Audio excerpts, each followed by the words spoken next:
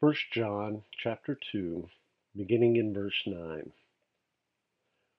The one who says he is in the light and yet hates his brother is in the darkness until now.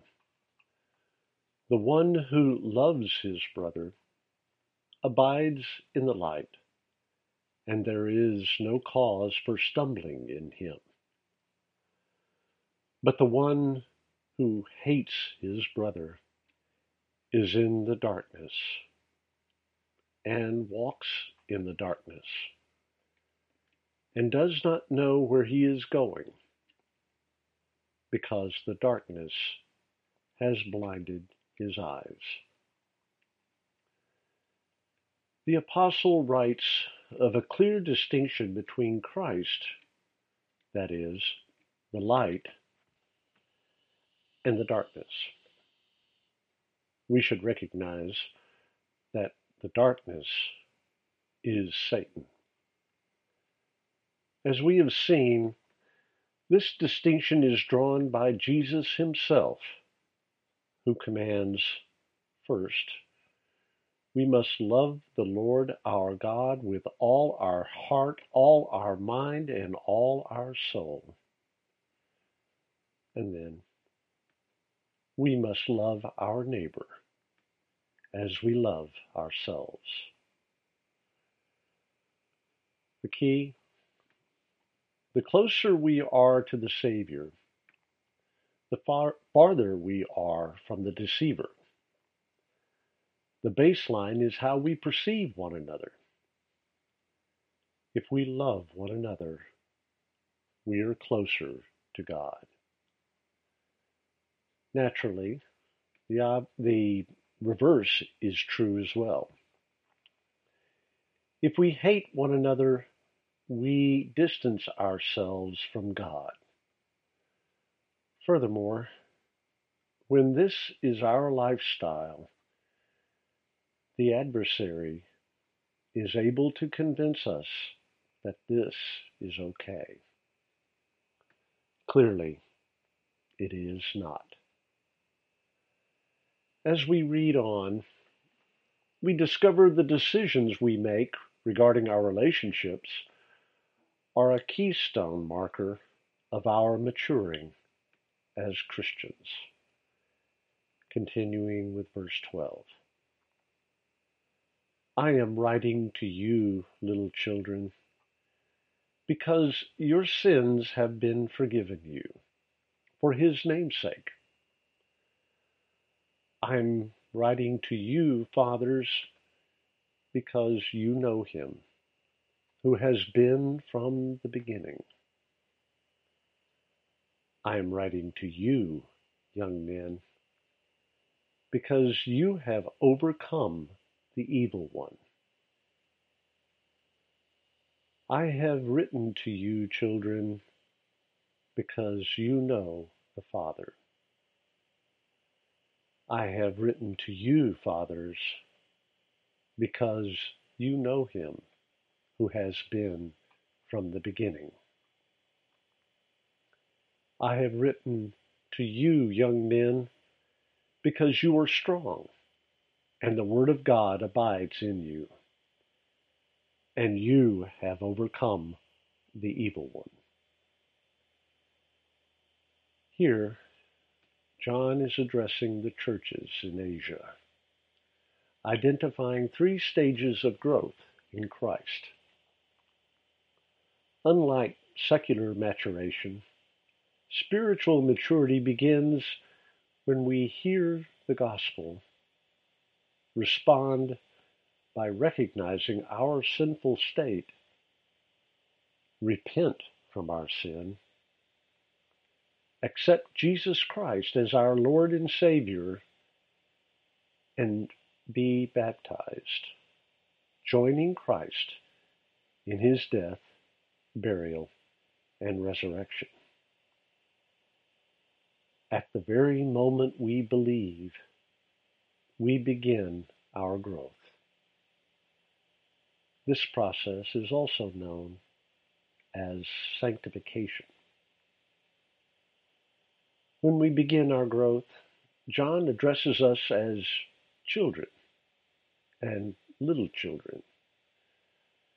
This has nothing to do with chronological age. Until, or unfortunately, if we grow in Christ, we are or remain children. As we progress along the spiritual timeline of growth, we become like fathers, or, if you must, parents.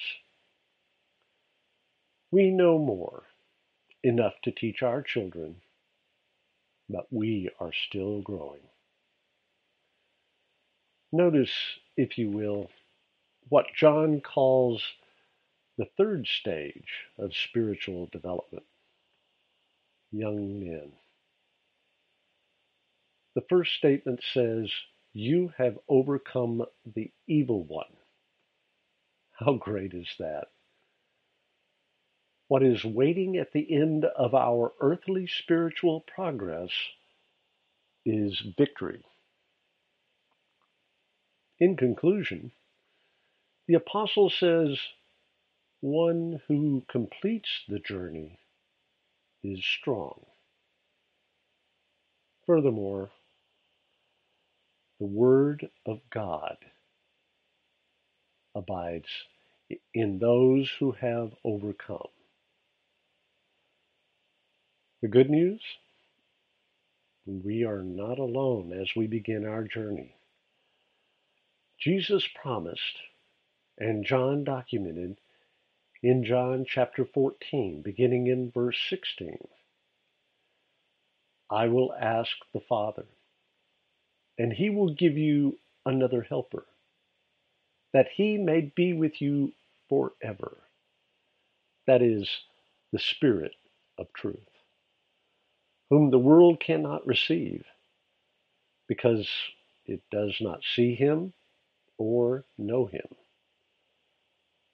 But you know him, because he abides with you and will be in you. I will not leave you as orphans. I will come to you. After a little while, the world will no longer see me, but you will see me, because I live. You will live also.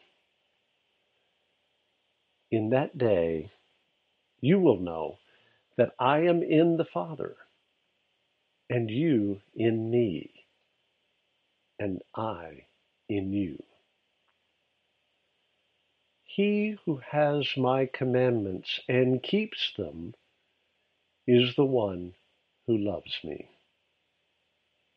And he who loves me will be loved by my Father, and I will love him and will disclose myself to him." The bad news? None, really.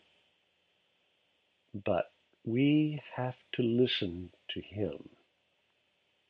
We have to follow his lead. More good news.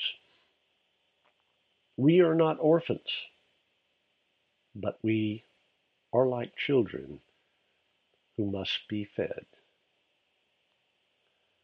The food we need is the Word of God. Unfortunately, for some, our food is like eating spinach or Brussels sprouts. The objective is to come to know God better. Then we become like the fathers in John's letter. The more we consume the Word, the more distance we put between ourselves and the evil one. Furthermore, the Word lives within us. In fact, persisting in the Word changes our behavior.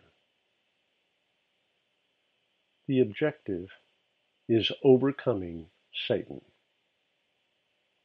Actually, we overcome our natural tendency to sin. This particular battleground is the mind. Jesus describes two requirements, both relating to his commandments. Number one, we must have his commandments. That is, we must hear the words of Christ, who gave us his commandments himself. And number two, we must keep his commandments. Here is the hard part. We must obey. For now, the Lord bless you and keep you. The Lord make his face shine on you and be gracious to you. The Lord lift up his countenance on you and give you peace.